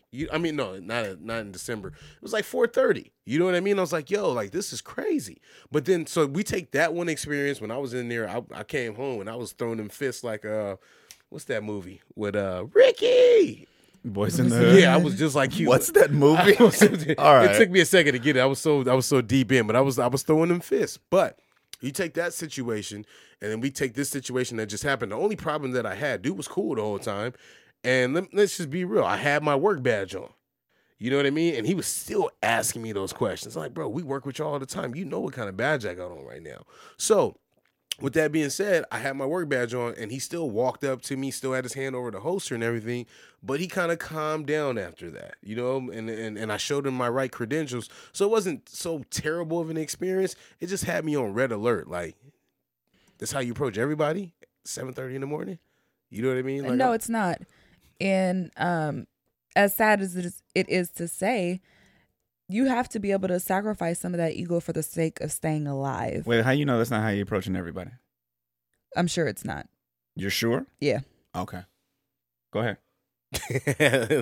Them devil eyes. Not devil. I won't say devil. Right. Strong eyes. But yeah, it's you know, we've seen this play out time and time again when it comes to Black people literally not surviving traffic stops. If you are in a position where you work with guns on a daily basis, you mean to tell me that you're really mistaking random objects for guns? Like, you are trained in this. And then you're getting off. What if you were trained poorly? That's a problem. I'm not agreeing with that. And I'm going to tell you why I'm not agreeing with that question. Because that book that we talked about in Jamar's episode, Mass Incarceration, I mean, it really opened my eyes. And you read it, right? And I think one thing that people need to know is that, you know, after the Reagan era, you know, when drugs was supposedly, I'm doing the quotes, y'all can't see it, but supposedly a big deal, it really wasn't that big deal. Go ahead, round of applause. I was going to give you props for that, too. Yeah, but during the Reagan era, you know, drugs was a big deal. You know what I mean? That he made it out to be. You know, and associated it with being like, you know, a violent crime almost. Yeah. And they've made it easier for police lawfully to pull us over, you know what I mean, for a tail light, for, like you said, a license plate light, you know, or you know how hard it is for me from right now to leave from my house and go to work without breaking one law? It's that easy for real. You might go over the speed. You may, you know, drift over in the lane without, you know, signaling, or you may not had enough time at a stoplight. They can pull you over for almost anything, you know, just to say, okay, you know what, we're going to create probable cause. Oh, I smell marijuana in the car. Do you? I mean, we have to wait till I get in front of a judge 2 or 3 weeks from now for us to see if you was BSing or not. You know, it doesn't matter when you're there in and out. You know, they just make it easy to pull us over and to see, like, is this person a threat? So what about when, like, have we ever given any thought to, I just want to touch on the topic of, like, the police shooting, since you brought that up, Star, about, like, how difficult it may be to make that discernment in the blink of an eye? Mm-hmm. Have we given any thought to that? I've seen videos of white men living with full shotguns in their hand, though. So I've seen a video of a white man take the police officer's gun and still live from him, and they took him down in cuffs. And I think that's what's troubling about the media is because we see these one episode or these one incidences. That's facts. I'm not gonna sit up here and that's real. Because you can Google white men shot by the cops, and you find some pretty questionable videos. But like, oh, that gentleman shouldn't have died. But see, why is it like that? Why is what like that? Why is it? You have to ask yourself if yes, it's irrational to think that every time we run into police or something like, I can see the white man's argument or white people's argument in terms of like, you know what, every time something happens, you know what I mean, it's because of this or we're racist or whatever. But it's like, I'm asking you, why do we jump that fast to that scenario though? What do you think it is? I feel like it. And again, I don't want people to get me out of here because it's like, oh, well, you're not supporting your people or whatever it may be.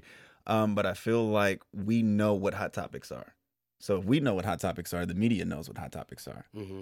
And if the media is all about ratings, people love like that inciting topic. This is an exciting topic. It's going to get conversations started. It's going to start disagreements, and that's what's good for ratings. It's provocative. I also think to add to you're right in a sense, but then also I would add to that, I think historically speaking, you know, we've had a mistrust in government. Oh, sure, of course. I mean, we're living in the same country where it's deeper than mistrust, though. The actual fabric of this country is founded upon racism. Mm-hmm. So it's so interwoven with how the society functions as a whole that it's deeper than a mistrust. You literally, Michelle Obama said, every day I go to sleep in a White House that was built by slaves. Mm-hmm. Like, it's so woven into what our society is that it's deeper than just a mistrust. Because a mistrust is almost like, you need to get over that. A mistrust, let's work on your trust issues. No, don't work on our trust issues. Work on the system that has continued doing this to us and continue perpetuating our mistrust of the system. I hear you. I'm just, at this point, I feel like it's only fair that we play devil's advocate, because I'm quite sure that we could all sit here and pinpoint instances in our lives where we've seen unjust occurrences. But I feel like in order for us to, again, have a well-rounded conversation, we have to be able to represent the voice of, but what if that's not the full cause and it's something else? So I'm just throwing out these ideas so that we could talk about it. And then, so to go along with that, I'll give you an example. I was at home. And home where? Doesn't matter. Okay. I was at home and my brother called 911 because my dad hit him. Now, my dad he didn't get him like he probably should have, but he didn't tag him for real. Yeah, but my little brother, it was around that time where kids were being empowered to. Well, if your parents are abusing you, you need to let somebody know. So he literally dialed 911, thought about what he was getting ready to do, and hung up the phone. But it was from a landline. So they called back. So they have to respond to that, because that could have been somebody on the cusp of trying to call out for help and then being in imminent danger. Mm-hmm. So maybe 30 minutes goes by. We're sitting there. We see a light erratically flashing through the backyard. The dog is barking and whatnot. It's like, well, what's that all about? I was downstairs at the time. I go upstairs because I was like, I know what's getting ready to happen and I don't want nothing to do with it. Right. Knock at the door. It's a police officer. He's addressing the issue. My dad, being the gentleman that he is, very militant black man, he starts going back and forth with the cop. What are you doing here? We didn't call you. We don't need you here. Cop is basically explaining what his responsibilities are in that situation. Dad calls him a racist because that's the typical go-to. You know what I mean? You must think that there's a problem because this is a black family that can't. Based on the story you're telling, I don't think the man was racist, but he was literally doing his job at this point. But then, some black individuals are conditioned to make things immediately about race without considering all of the variables. Because that's the flip side of this, is that a lot of this is reinforced by actions that are actually occurring. But then I feel like some people use that as an opportunity to make an excuse for. That's why I brought up in my initial story that I was in the wrong, just not of what I was being accused of. Mm-hmm. So they go back and forth. The gentleman says, well, if you can't cooperate with me, then that's obstruction of justice, because I can't come to the conclusion that you're saying that is actually the case because you're not giving me the information I need, i.e. your identification. They go back and forth for a little bit longer. My father decides that he's going to go get his identification out of the car, but not alert the cop to that, which is an issue. He was in the wrong, because if you're going to do that, you announce it. Hey, I'm going to the car, because that cop doesn't know what you're going to the car to go get. Mm-hmm. So in that process, the officer draws his gun. My dad so very poignantly expressed, oh, you going to shoot me in front of my family, you racist expletive. And the cop proceeds to get very emotional and saying, it's very, very frustrating that individuals like yourself choose to use this moment to call racism. My dad obviously jumps on the fact that, oh, people like yourself, you're talking about black people. He goes, let me show you something. The cop pulls out his wallet. Pictures fall out of the wallet, and they're all of these beautiful black women, one being older, one being younger in each picture. It was his wife and his daughter. I'm glad you told that story. And he basically explains that, well, if I was so racist, why would I choose to live my life with these two beautiful young women? I'm glad you told that story. So I'll give you one I'll give you an extension of that. The next night, I was out drunk. Guess who pulled me over? That same cop. Guess who doesn't have a DUI on his record? Big Mouth C's. There you go. I'm glad you said that, because I think this is also another poignant, topic. I mean, we talked about this before, and it's a big thing in our society. But I mean, let's just be real. If you date black men, if you date black women, you know what I mean? You have to teach your kids who look black, because of genes, these protocols, whether you're a police officer, whether you're, a a real estate agent, whoever. Because for the most part, some of us don't catch the message. You know what I mean? And some of us, you know, if a father or a mother is absent for whatever reason it is, and it's, you know, someone who is not of that ethnicity, you got to understand your kids aren't invincible. So the whole point of us having this conversation was about invisible too. Yeah. And the whole point of us having this conversation is the fact of what is the protocol. Some common themes that you've heard is announce your movements. You know what I mean? Wait before you start doing them. Like, I'm not getting pulled over and the officer's walking up to my car and I'm fumbling for something. Oh, okay. I'm not doing that. So run through the typical traffic stop. For me, I'll tell you exactly what I did, bro. No, I want it from both sides. I want to know what the cop is doing. I want to know what you're doing.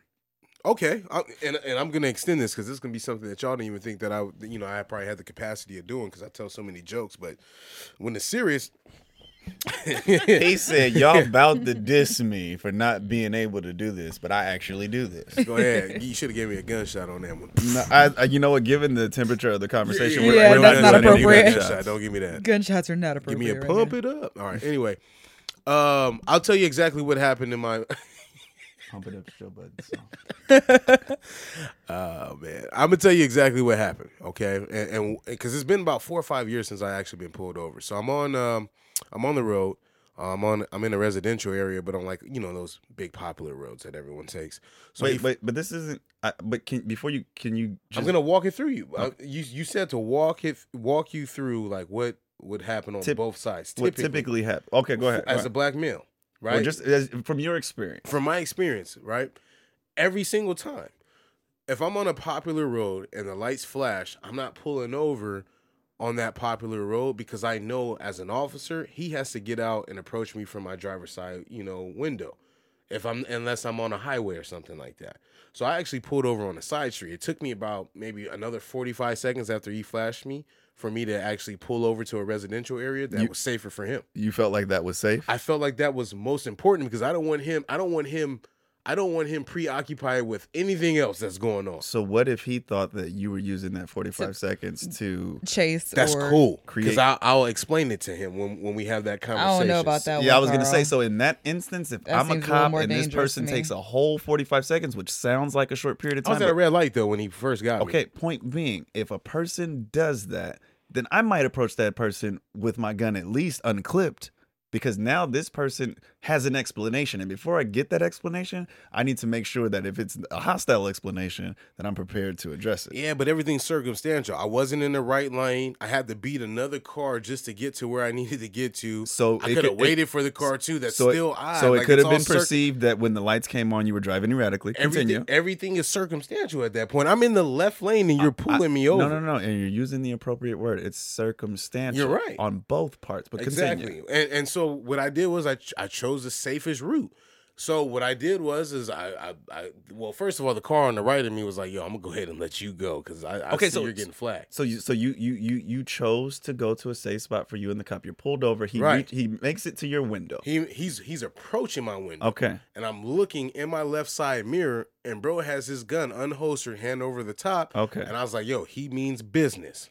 See, stuff like that, I'm not fumbling anymore. I'm not playing games. Okay, so your hands are on the steering wheel. 10-2. Okay, so he approaches the window. He approaches the window, and I'm waiting for the words, license and registration, please. Okay. Once I hear license and registration, please, I use one hand.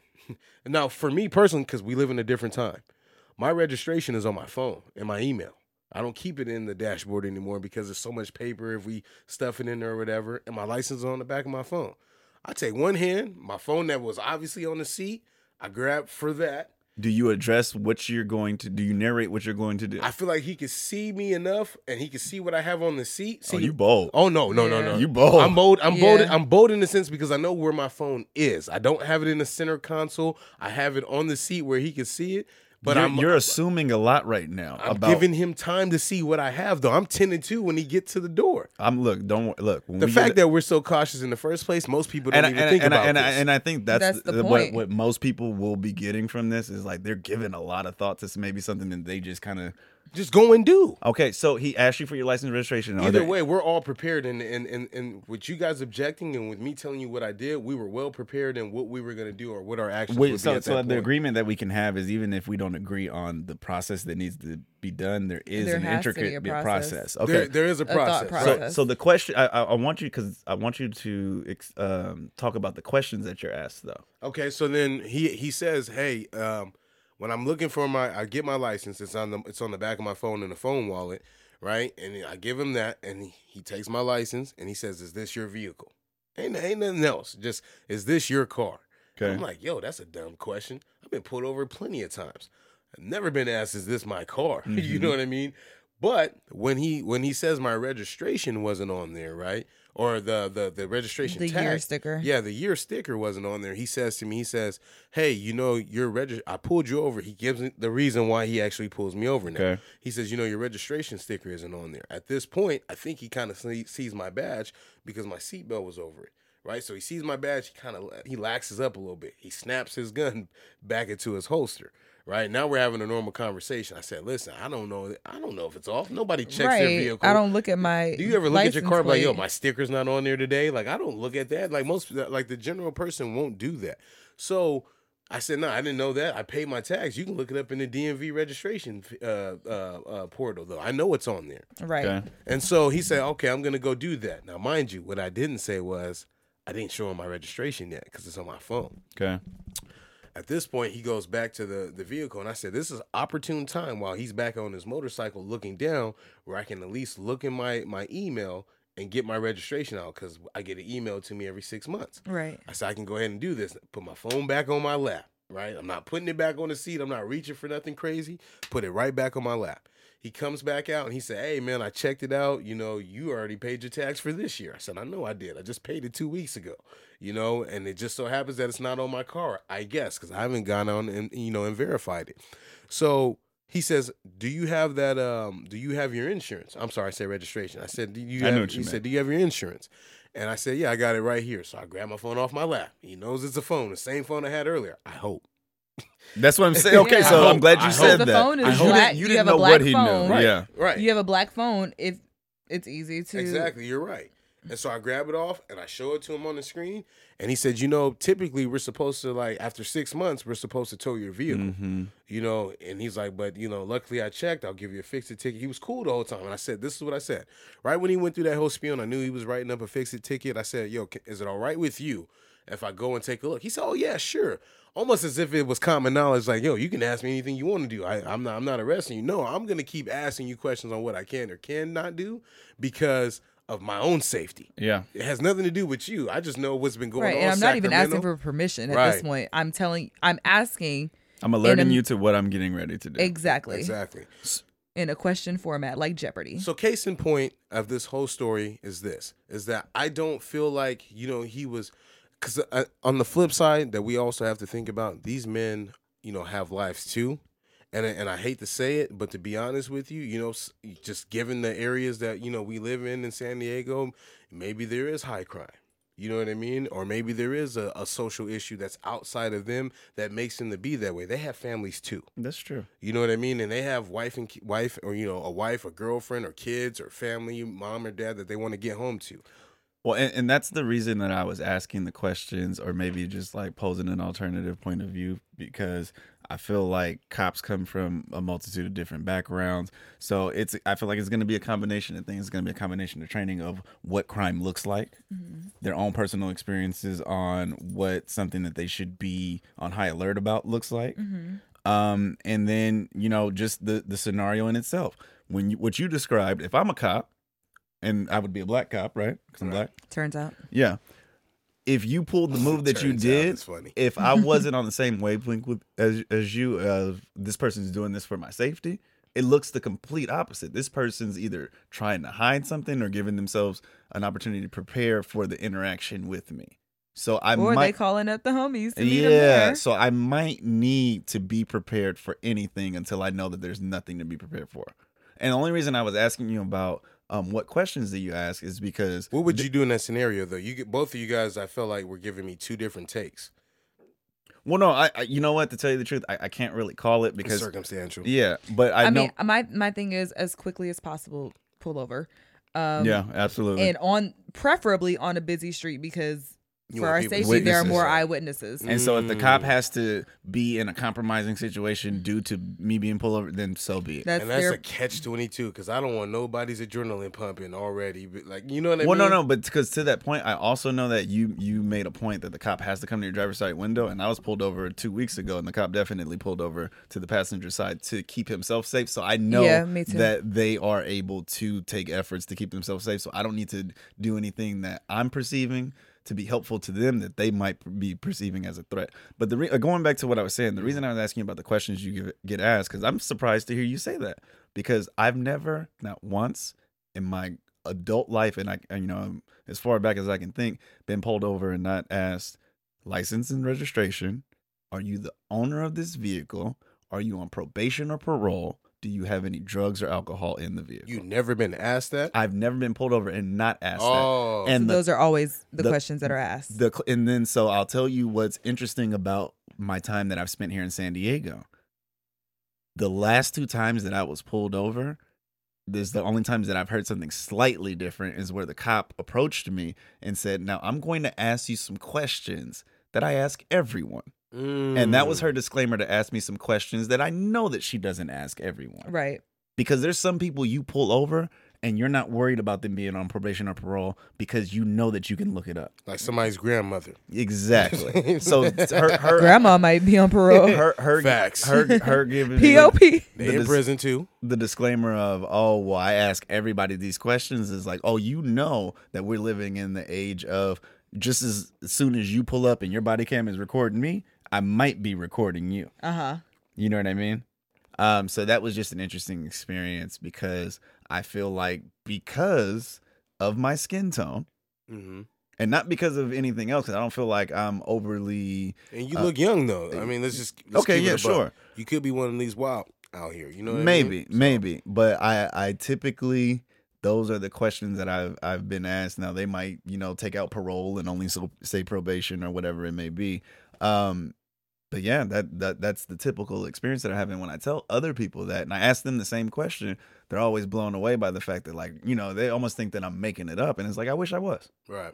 I really do. It's not, but that's why we got into detail. Well, no, Because I feel like the media misses the detail, and we're gonna get your detail too. Though we're not gonna just leave that. and to that Star, point, I'm sorry, when you get pardon me. asked all those questions, then that makes you nervous because you think to yourself, well, if these kind of sound out, like these questions kind of sound out of pocket, maybe they're assuming that that's already the case, and now me telling the truth sounds like a lie, like it's a mind game. Yeah. And it's already a stressful situation. I Getting almost pulled up. questioned if it was my car too.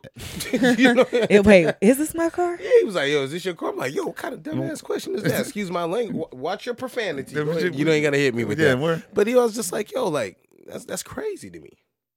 So, Star, what about you? Circumstantial. What would you do in that instance? I know you had a little bit of like, what would you do different from me or Cease that he just did? I think we kind of touched on it a little bit. Getting over as quickly as possible because you don't want them to think that you are trying to throw weed out the window. Yeah, that's or right. anything, even though weed is legal now. I was gonna say you better stuff that.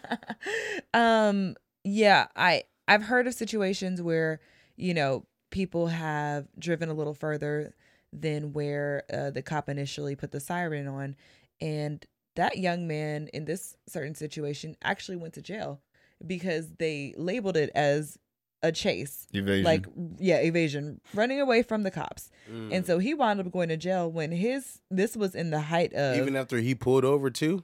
Oh, that's crazy. like, literally he went, if I'm not mistaken, he was in a pretty remote area and he drove to, like, I want to say it was by a gas station or somewhere where there were eyewitnesses. And again, this is in the height of when there were a lot of back-to-back police killings of Black people. And Wait, can I say something real quick for knowledge purposes? Mhm.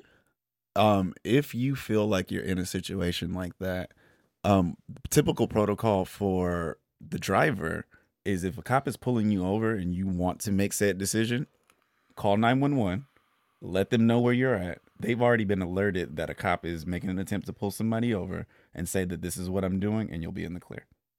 Interesting. Yeah. Yeah, I didn't know that.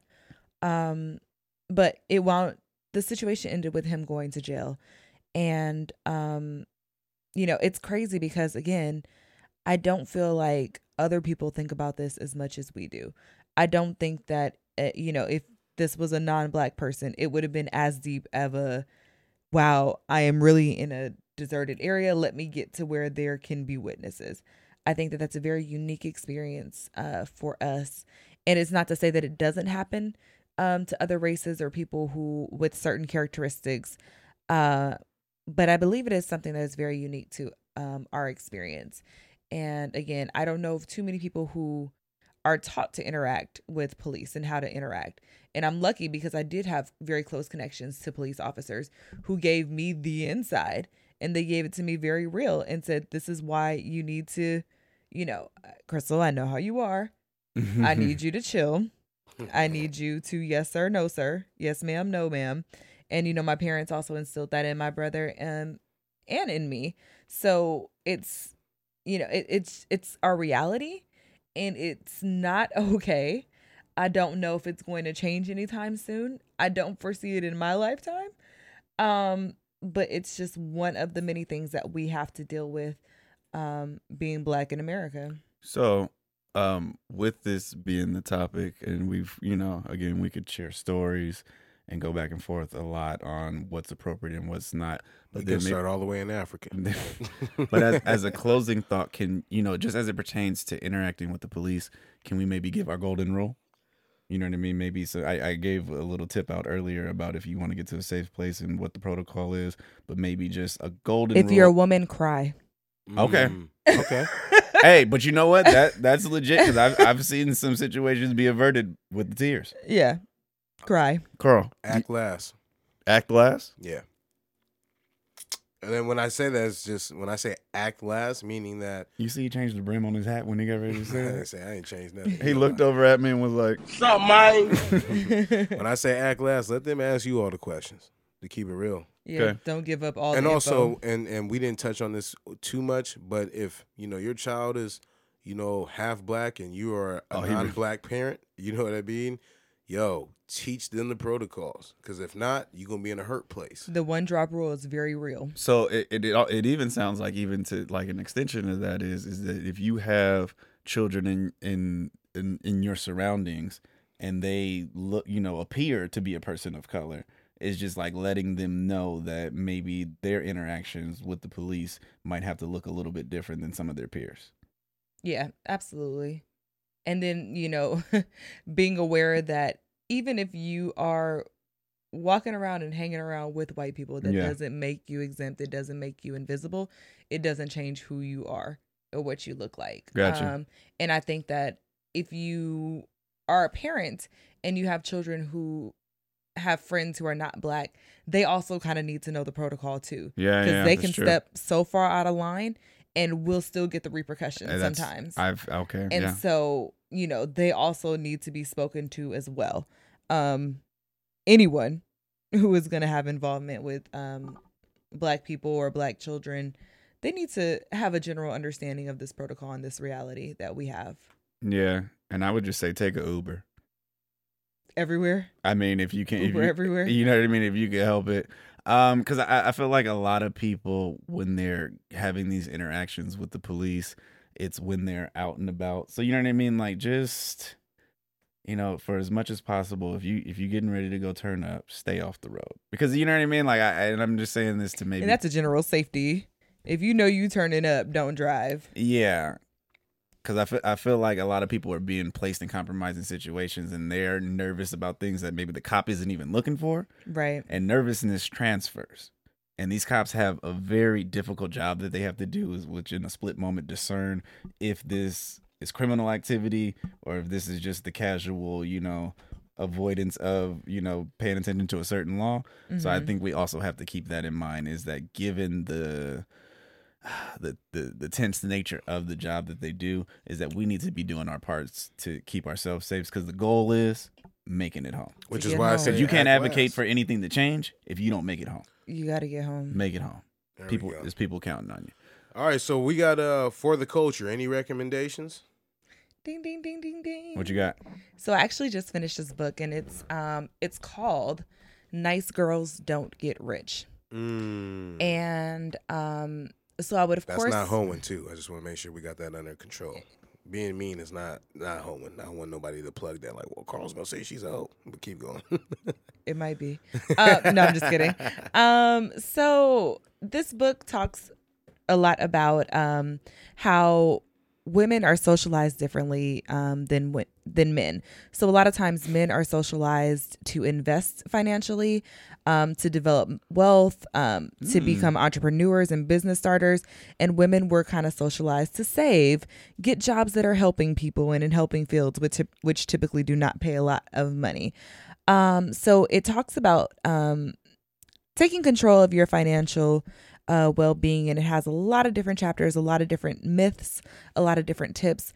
That was actually an accident. Oh, well, thank you anyway. But you deserve Shout a out round to of the applause. women's. And so, I think it's a very interesting book. It deals with credit. It deals with saving. It deals with investments. It deals with financial planning. So it's a phenomenal book for all women to read. There are two groups of women that I will super encourage to read this book, and that is married women. I will super encourage it because a lot of times, especially in heterosexual marriages, we take a back seat to a lot of things financially. So we may be in charge of paying the bills, paying the light bills and all that stuff. But when it comes to the actual financial planning, we are just not as involved in that process as we should be. And the second group would be women who are either divorced or in the process of getting divorced, because it has a whole section on that. And then on top of that, I would encourage men to read it if you are going to be feeding into a young lady's life in some sort of way, nurturing her and helping her to develop, so that you do not perpetuate the socialization that continues to marginalize us financially.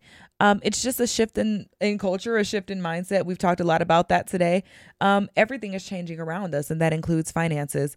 I know a lot of times it's like, well, your husband will come along and then you'll be like financially set. And it's like, nah, we're not waiting for that no more. We're taking control of our own financial situation. So again, the book is called Nice Girls Don't Get Rich.